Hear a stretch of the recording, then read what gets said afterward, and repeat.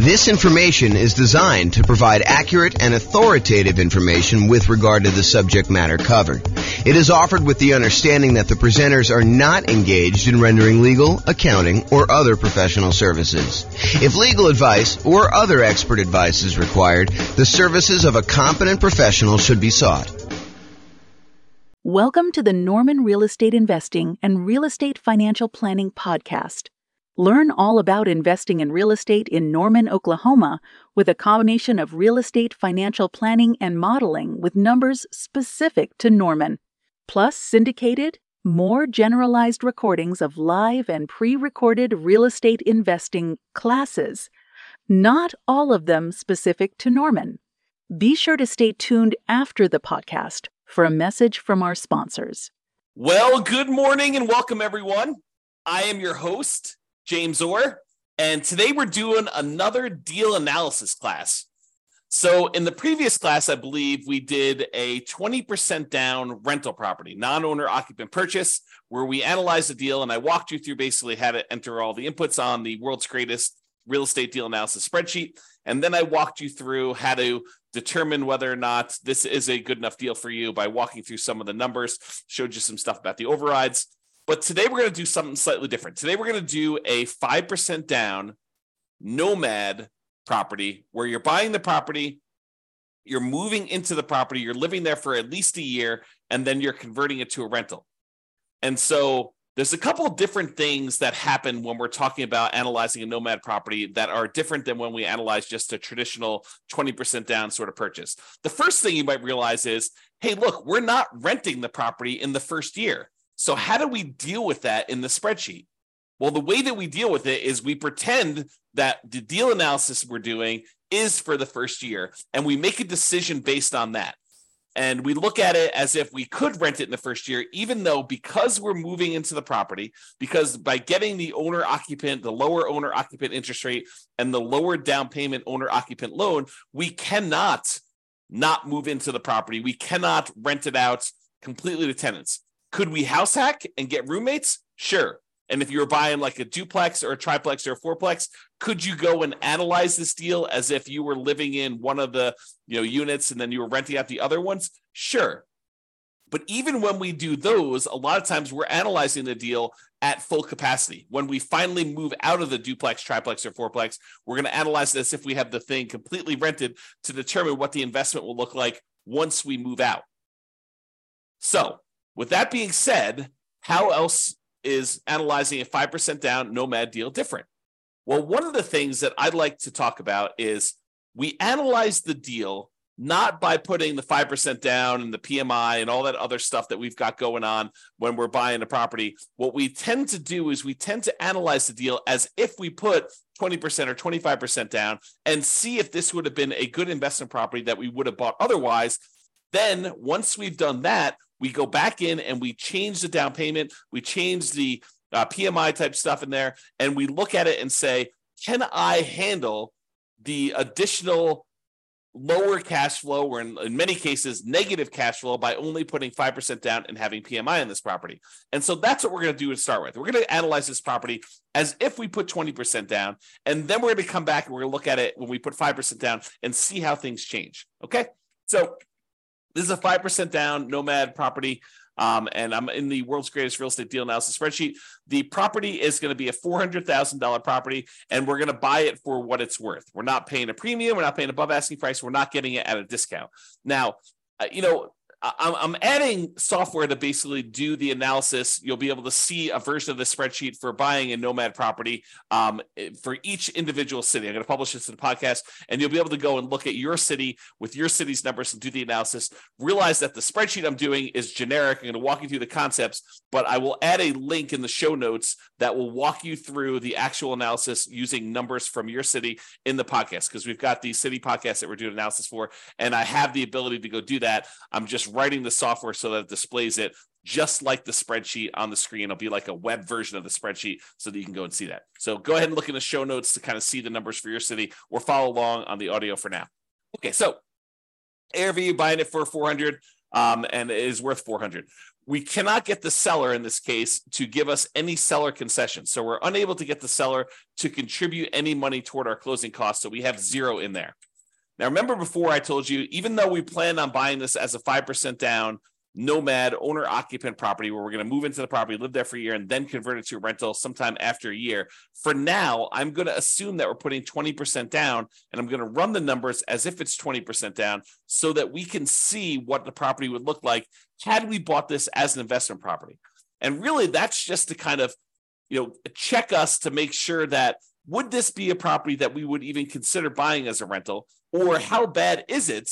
And then when we switch over to 5% down, we could see just how much worse it is when we only put 5% down, okay? Because what tends to happen is the numbers tend to get a little bit worse when we put less down in terms of like cash flow and stuff like that, okay? So 20% down there.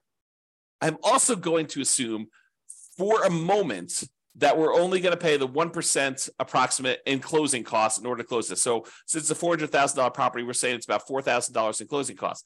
However, once I go and I switch this over to 5% down, or maybe even before I do that, I will show you what buying down the interest rate looks like so that you can see the impact of that. And I think that for a lot of folks, if they have the extra money, that is a viable solution to improve cash flow. Remember, we talked about the 88 strategies we have to improve cash flow. One of those strategies was to actually buy down the interest rate. And so I'll show you how those numbers impact things and how it impacts the total cumulative negative cash flow we might have, the total amount we have invested, and then our returns. Okay, so for now, we're going to use 1% closing costs. We're not going to buy down the rate. When you buy a property, almost every property you buy is going to have something that needs to be fixed before it is ready to rent. In this particular case, I said that the property is in really good shape. A couple really small things came up on the inspection report, and we are estimating that those are going to cost about $3,000 total for us to go and do. So we're going to put $3,000 total in rent-ready costs in the field here. Now, the spreadsheet will automatically calculate how much cumulative negative cash flow you have when you buy this property. And this field isn't really correct until we get down and we update the rents and the other numbers like the interest rate and stuff like that. But it will tell you how much cumulative negative cash flow you have. So how much negative cash flow you have in the first year, plus how much negative cash flow you have in the second year, plus how much you have in the third year, until you have no negative cash flow. And that's because the reason why it eventually goes away is usually when we're modeling this stuff, rents are going to increase slowly over time, 1, 2, 3, 4% a year, whatever you're using for your kind of rent depreciation rate. And your taxes and insurance are going to usually go up a little bit, but your mortgage payment on your property is usually fixed, such that the more time that goes by, the bigger the difference between what your income is on the property, that rent that's going up a little bit each year, and the expenses you have on your property, because a large percentage of those are fixed. That mortgage, principal, interest, part of the payment becomes fixed. And so the cash flow tends to increase in your rental property over time, such that if you had negative cash flow, eventually that negative cash flow goes away. And so we add up the cumulative negative cash flow you have on this property until your cash flow becomes positive, and at which point you don't need to worry about it anymore. But what we do is we use that number as part of what you really should set aside when you invest in the property, and you determine how much you need to set aside in order to make that investment prudently. So not only do you need your down payment, not only do you need your closing costs, not only do you need reserves on your property, but in addition to that, in order to make your investment conservative and prudent to make it, then you should also set aside the cumulative negative cash flow that you have on the property. That way you have it. And when you have the negative cash flow with each month or each year, you could just pull from that account knowing that you decided to have negative cash flow instead of putting more down. Because you could have put more down and got rid of this, right? If we had put 25% down, well, we still have $3,000 negative cash flow instead of the $10,000. If we put 30% down, you'd have $222. If you put 31% down, you wouldn't have had any negative cash flow at all. So what we're saying is, look, if we had put 20% down, I think we had $10,000 negative cash flow, or we could put down a lot more. So the difference would be we could put down $80,000 as a 20% down payment, or we could put down $124,000, $44,000 more, and not have the negative cash flow. So the question for you then becomes, and this is sort of like a question to think about for yourself, do you want to put $10,236 aside as the cumulative negative cash flow that you know you're going to need to pay on this property? until the cash flow is likely to go positive. It's possible your rents don't go up as fast. It's possible your expenses go up a little bit faster with inflation or something like that. But this is a good estimate of how much negative cash flow you're likely to have in this property. Could you put the $10,236 aside, or would you rather put $44,000 more down? $10,000, $44,000. Which would you rather do? And that's the question, right? Because the negative cash flow is really a deferred down payment. If you had put more down, you wouldn't have it. But in this case, we're choosing to put less down, and we're choosing to accept this negative cash flow. And you'll see that comes up again when we put the 5% down, because when you put less down than 20%, it becomes even more negative. Okay. For now, though, I'm going to just kind of keep this here because it's actually technically not this negative. You'll see here in a second. Then this shows you like the total amount you have invested, the closing costs plus the down payment plus this cumulative negative cash flow plus the rent ready costs in order to purchase this property. It shows you that you'll need to have about $97,000 or so to do that. Calculates that you're doing a $320,000 loan, buying a $400,000 property, and we're using the 20% down for now. Interest rates right now for about 20% down are somewhere in the 7% range. You can go call your lender and get that rate. We have a whole class on how to do that. And then the term, we're doing a 30-year loan, 360 months. For now, because we're putting 20% down, we don't have any PMI. So I'm going to put 0 for PMI. When we put 5% down, I will change this and I'll put in a number for private mortgage insurance. Remember, private mortgage insurance is insurance that you pay to protect the lender in case you default because you put less than 20% down. If you had put 20% down, they wouldn't ask you for it, okay? But because we're putting less than 20% down, you've got that. And then PMI would drop off when the loan to value became 80%. Now, monthly rents. So the monthly rent of this property is $2,850. So we put that in there. Now you can see that because it's $2,850, the cash flow on the property is slightly positive, and we no longer have any cumulative negative cash flow.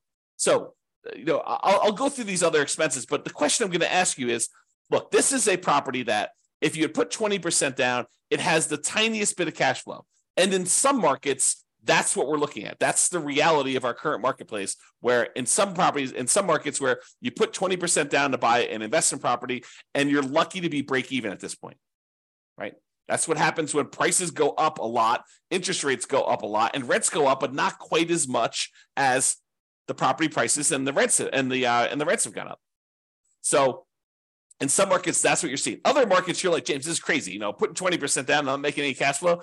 You're talking, you're crazy talk there. I'm always making cash flow, even in my market, even in our current conditions. Yeah, some markets you totally can do that. In other markets, you're going to be way negative, even with this, right? Even putting 20% down.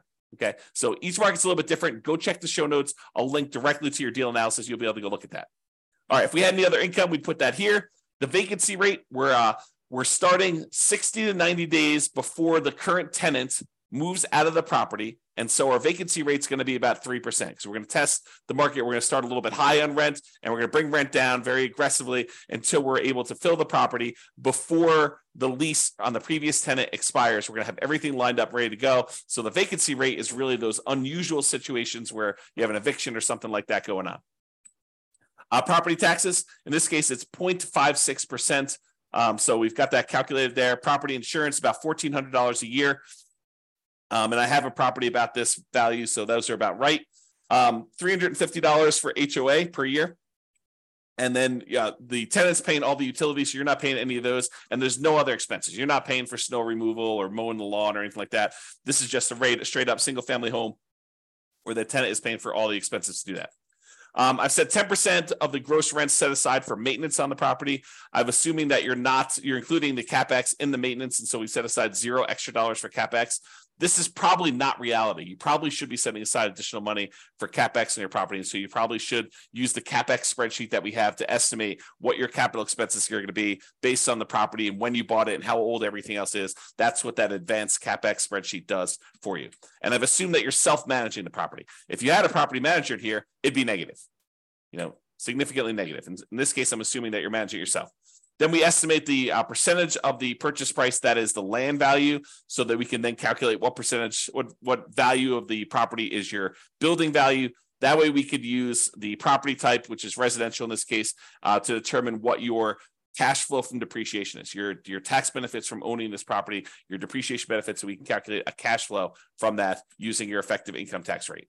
Okay. And so we have all that in there. Now that we've got all the numbers in there for a 20% down payment, we're looking at this and we're saying, look, if I were going to go buy an investment property, if I had 20% down and I wanted to go do this, would I buy this one as a rental? Now, there's all these trade-offs you're making when you're doing Nomad, right? Sometimes we could find an amazing deal, but it's not one that we would be willing to move into and live there for a year or more. So you maybe could go find a property in like a rougher neighborhood or a better cash flowing neighborhood, a neighborhood that is not one that you would be willing to move in with you and your family for a year or more, and you could get improved numbers. But because we're doing Nomad, and maybe this isn't as nice of a property as you would like to ideally live in with your family, but it's sort of a compromise between the really nice properties that you would love to live in with your family versus the probably rougher neighborhood, rougher property that you would buy as an investment property. And because we're trying to merge these strategies of you're living in a property for a year and then you're converting it to a rental, we're sort of meeting in the middle. We don't want to go buy a property that would not make a good rental just because it's a Nomad property, nor do we want to go buy a property that's so rough that we're afraid to live in the property. You don't want to do that. You probably don't want to rent that to someone either. But the idea is you want to kind of like hybrid these. And so a lot of times we're looking at this property and we're making compromises. So we're just looking at this and we're saying, look, would I go buy this property? Well, it's got $21 a month in cash flow.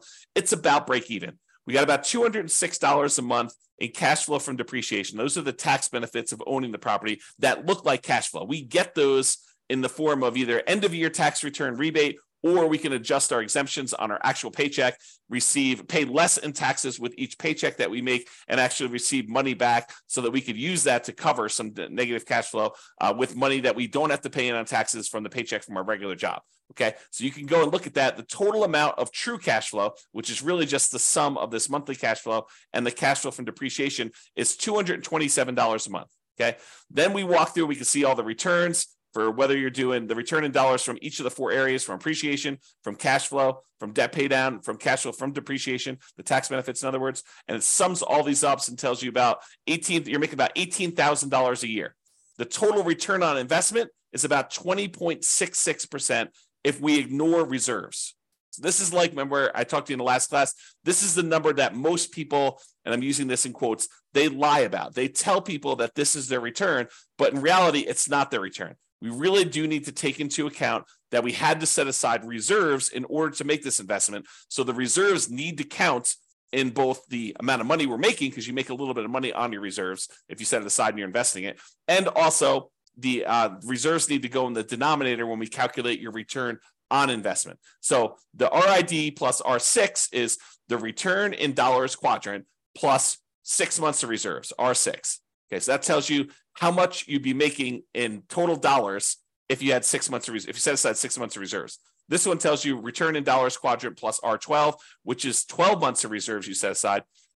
And you can see with the 6 months of reserves, you're making about $18,304. So a little bit of that money is coming from the return on reserves. And then if you put aside 12 months of reserves, it's $20,608. So you could see the total amount increase a little bit more to account for the return you're earning on the reserves. Now, when we look at the dollar amounts, either the $17,974, the $18,304, the $20,608, the returns we're getting with no reserves, 6 months reserves, and 12 months reserves, and we divide by how much we had to invest in order to, buy this property, you can now see the total return on investment when you don't have reserves, when you have 6 months reserves, and when you have 12 months reserves. So when you don't have any reserves, it's 20.66. When you have 6 months of reserves, it's 17.69. And if you have 12 months of reserves, it's 17.18. And you can get a feel for the overall returns you're seeing when you're doing this. So you're looking at this property and you're saying to yourself, okay, would I buy this if I had 20% down? And you've analyzed all the deals in your marketplace and the ones that you would also be willing to move into, which is sort of the criteria for doing Nomad. You're like, yes, this is the best deal that I can find in my marketplace right now with the current market conditions and the current interest rate. And so this is the best that you found. That's the sort of criteria that we have, and it's available. I think I might pursue this. Okay. Now that you've decided that this looks like a good enough deal, it's the best one you've seen, it's the one you're really going to pursue. Now we go and we look at putting 5% down, and we determine, are we willing to stomach this extra negative cash flow? Are we willing to deal with this? Okay, so now we're going to go through, we're going to make some adjustments. Price is the same, purchase price is the same, still not getting any seller concessions from the seller. However, we're not putting 20% down anymore, we're putting 5% down, okay? So that changes it. Before we were at $80,000 in down payment, now we're only having to come up with $20,000 in down payment. Still have 1% in closing costs, about $4,000. Still have that $3,000 in rent ready costs because we're trying to do the get the property ready to rent, has some repairs that needs to get done. Now our cumulative negative cash flow, before it was I don't know, 10. Oh, actually, it was zero when we put 20% down because we increased the rent. But when we had the rent lower, it was $10,000, which really isn't relevant here. But in this case, it's $15,000 negative, right? If we had put, let's see when it goes away. We had put 16% down. Let's see, 17%, 18%, 19%. Oh, so it's literally at 20% is when it goes away. So if we had put 20% down, we'd put $80,000 down, we wouldn't have any negative cash flow. But in this case, we have $15,000 negative cash flow. So this becomes the question of, would you rather put $80,000 down and have no negative cash flow, or would you rather put $20,000 down and $15,151 in negative cash flow on a property? So it becomes, would you rather have $35,000 invested into the deal, 20 upfront and $15,000 set aside in an account to take care of negative cash flow, or would you rather come up with $45,000 more and not have negative cash flow? That is the question as of right now. And so that's part of the decision. Now, cash flow is ugly. In the first year, it looks like negative $378 per month. That's ugly. And even when we take into account the cash flow from depreciation, we're still negative $172 per month. So it's still like we need to deal with that. Now, that's only in the first year. In the second year, you go look at overrides. So you look at this cumulative negative cash flow here. Everything is overridable. That's a word. And so let's look at cumulative negative cash flow. So in the first year, it's about $4,500 in negative cash flow. In the next year, it's about $3,700. In the year after that, it's about $3,000. Then about $2,100 and change. Then about $1,300. Then about $430. By the time you get to year 7, there's no negative cash flow. And this sums up to be $15,151 total. Okay. And so we can go look at that as to how negative cash flow is going to be. And that's just rents going up a little bit, 3% per year. Might rents not go up 3% per year? Absolutely. But we're modeling it like that. And I think this is reasonable. It's a reasonable assumption and much more conservative than not setting aside this number to have cumulative negative cash flow. Okay. So that's why we're doing it this way. So before, when we had 20% down, our total amount that we had invested in the deal was $87,000. Now that we're putting 5% down, the total amount we have invested is $42,000, which includes setting aside that money for negative cash flow. So it's less than half, okay, by putting the 5% down, if you think about it that way. All right. So the mortgage amount now, because we're putting 5% down, is $380. Now the mortgage interest rate is not 7% anymore. We're doing owner occupant, and it's probably in that 6.75 to 6.875 range for doing the owner occupant rate now with that. And we've got PMI. And PMI right now, 0.38. 0.038. There we go. So you call up your lender and you'd find out from them how much private mortgage insurance is going to be. Or we just did a class yesterday on all the factors that go into calculating what PMI is. And then we're going to do a class, I think, next week or the week after that on how to actually calculate it using a rate sheet from a private mortgage insurance company. But I went and I looked it up before class today. It's 0.38 for someone with really good credit, doing a 5% down loan, solo. So 0.38% is what we use for that. So it's about $120 a month in negative cash flow on this thing. So now our negative cash flow is a little bit higher than it was before because we changed the interest rate and now we have this PMI. And PMI is a factor in calculating the thing. So these numbers are now, I think before it's like $15,000. Now it's like $18,636. Or if you look over here, negative $467 a month or negative $261 if we take into account the depreciation, cash flow from depreciation. Okay. So we looked at these numbers and we saw all of these things here. Now realize there are several ways to pay PMI, right? We chose in this particular case to pay PMI monthly. We could have said to the lender, hey, Mr. Lender, Mrs. Lender, instead of you actually giving me a monthly rate, why don't you raise the interest rate on the overall mortgage? Give me a credit that you would then use in order to pay the PMI upfront, because you could pay it upfront as one big lump sum as well. Okay. And they may choose to do that. And they say, okay, well, if you do it that way, interest rates are going to be, 7.125, and you won't have this 0.38 at all. It'll be zero. And then you go look at that and you're like, well, that's worse. And this interest rate lasts forever. The PMI only lasts until I get to 80% loan to value, and then it drops off. So actually, I'm not going to do that. I'm going to go back to the way we had it before, 6.875 and 0.38. Or you could go to them and say, hey, can I pay PMI in one upfront lump sum? Get rid of this, have it go to zero, and you come up with your closing costs. And let's say it's, let's say it's, another 1.5%. So 2.5% total in closing costs. And then you can get rid of that. And then your cumulative negative cash flow is only 12,860 for the entire time. Okay. And that's because you chose to pay a little bit more in closing costs here instead. All right.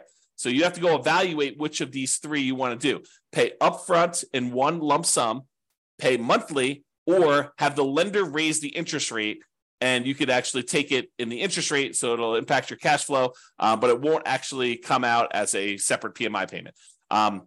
We have an entire class we're planning on doing on that, but for now, I'm going to go back and do 0.038. There we go. Okay. Now, when you go look at this, you're like, hey, look, my cash flow is more negative. My total true cash flow is negative too, negative 261. But a lot of these other numbers, they stayed the same. And when we look at return on investment, they actually improved. We now have a 28.1% overall return on investment using the one where we don't take into account reserves, the lie we tell at cocktail parties. We have about 20% here for this one and about 18.87 total for when we have 12 months reserves. So your return on investment actually went up because you put less down, 5% down, and you have less invested in the deal. And a lot of these other returns, like your appreciation return is the same, and your depreciation return in dollars is the same. Your cash flow, your debt pay down return actually gone up a little bit because you're paying down more of the loan. The interest rate's a little bit lower, and your cash flow is much more negative. So those are how those changed if you want to look at them. So you have to decide, can I stomach negative $261 a month in negative true cash flow? That's the cash flow after we take into account the depreciation benefit. And then you have to decide, am I willing to do that? If I put 20% down, I'd be about break even. Now I'm negative 467. And I had to set aside this $18,636 in order to handle all of that negative cash flow for the entire time. You have to decide if you're willing to do that. Or one of the other things you could do is you can come in here and you can say, look, I'm going to actually buy down my interest rate. I'm going to come up with 4% more here. 3% more in closing costs. I'm going to buy down my interest rate. And I checked before the webinar here. And for 3 points, you could buy down your interest rates for a 5% down owner-occupant loan to 5.625. Still got PMI, but you're basically able to do that. Well, that changes your negative cash flow to be negative 158. So if you come up with 3% more down to buy down your mortgage interest rate, that changes the amount of cumulative negative cash flow you need to set aside to only $3,341. And your negative cash flow per month is only negative $158 a month because you put that more down. And the total amount you have invested is this $42,341. So it's similar to the amounts you had to set aside for this cumulative negative cash flow, but now you're choosing to take that money and you're choosing to invest it in buying down the interest rate. And that significantly improves your overall returns. The dollar amounts of returns get a little bit better, but look at the number for your return on investment. It went from that, I think we were at, I should just go do this. It's 1%, 6.875, I think is where we were at for that. Yeah, so it's like 28%. And now when we go and we do this, it's 41.52% return on investment. It's 29.95 if you look at your return, including 6 months of reserves, and 26.33 if you look at your return, including 12 months of reserves. So the return on investment that you're getting is amazing. If you're willing to put 5% down, move into the property, put up 1% for closing costs, and buy down the rate 3%, and you have $3,000 in rent-ready costs, the total amount you'd have to invest in order to do this deal is about $42,341, and that includes setting aside some money for that cumulative negative cash flow, plus you'll need reserves in addition to this. But you have $400,000 property, so you're putting down, about a little less than 11% of the total amount total, including rent-ready costs and your negative cash flow and your closing costs and everything else. Is that bad? It's up to you to decide that. You need to determine whether that's worthwhile for you or not. Okay? And so you need to go look at these and determine, hey, look, is it worth me coming up with this $42,000 in order to do these types of numbers on that dollar amount? I'm getting a 41% return on that money in the first year. Okay. And then you can go evaluate how it looks over time and all your other stuff like your equity and your cost to access your equity and return on true net equity. And you can look at your cap rate on this property or your cash on cash return. Basically the first 3 years you have negative cash on cash return. Then in year 4, it bumps up and you're now at 4.58%. And you can kind of look at all those different things and evaluate whether or not it makes sense for you to do it.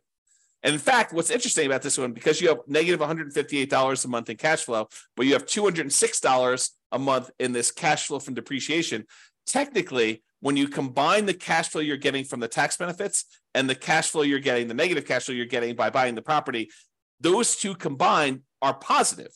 So it's not even really negative if you really think about it in terms of negative cash flow plus the tax benefits you're getting by owning that property. It's actually slightly positive. It's $48 a month positive, which is interesting.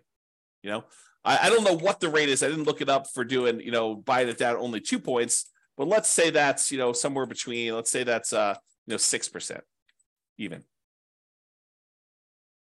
You do that. So it's a little bit more negative. Returns are still pretty good, but they actually went down a little bit. Okay. So you can go evaluate that and see where you should buy stuff down. We have an entire class on buying down your interest rate. We have a totally separate spreadsheet for looking at where you should buy it down to and where it's optimal and how much it costs to do all that. But realize that really what you'll want to do once you get the spreadsheet, you figured out what you think is optimal, is run the numbers. Go put it in here and see how that impacts your cash flow, your negative cash flow, how much cumulative negative cash flow you're going to have and how long that'll last for, and then how your return in dollars looks in year one for, appreciation, cash flow, debt pay down, cash flows, depreciation, and your reserves, because you want to look at that. You need to put reserves in there. And then your return on investment for year 1 or year 2. You can go look at all the different years in the overrides. So you can go look at your overall return on investment. Here's the returns in dollars for each of the years all the way through to year 40, if you want to look at it that way.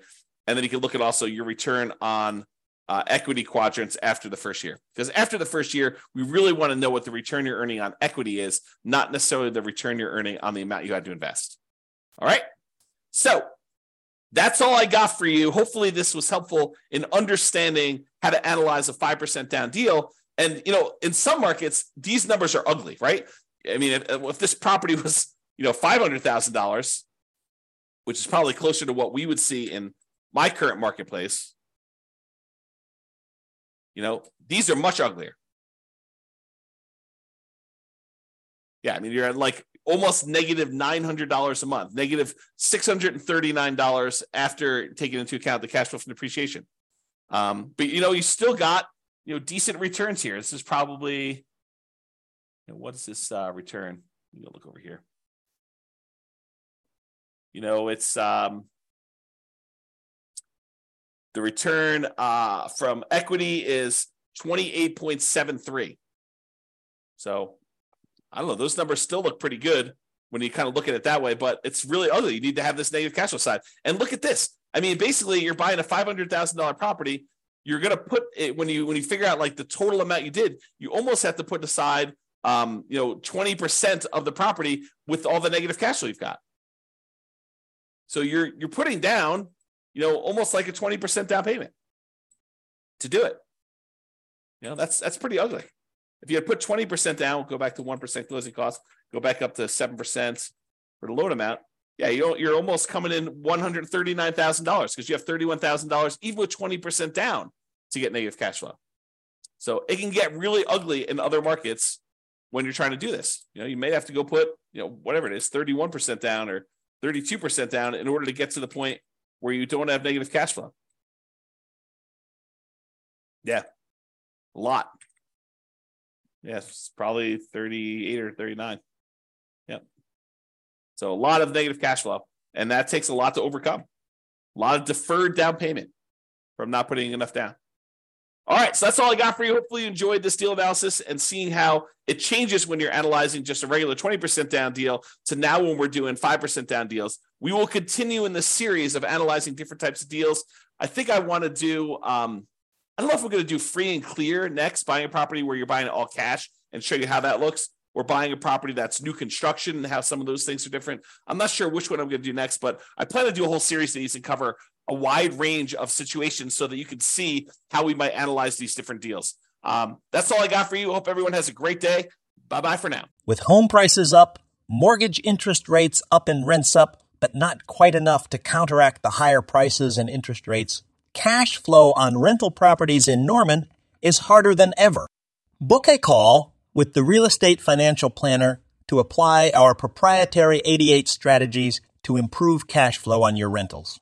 See the show notes for a link to schedule your call and improve your cash flow today. If you're a real estate agent, lender, or professional in Norman that wants to help our real estate investor listeners, consider reaching out to learn about collaboration opportunities with this podcast.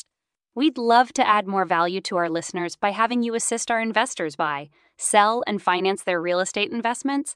See the show notes to schedule a call to discuss collaboration opportunities.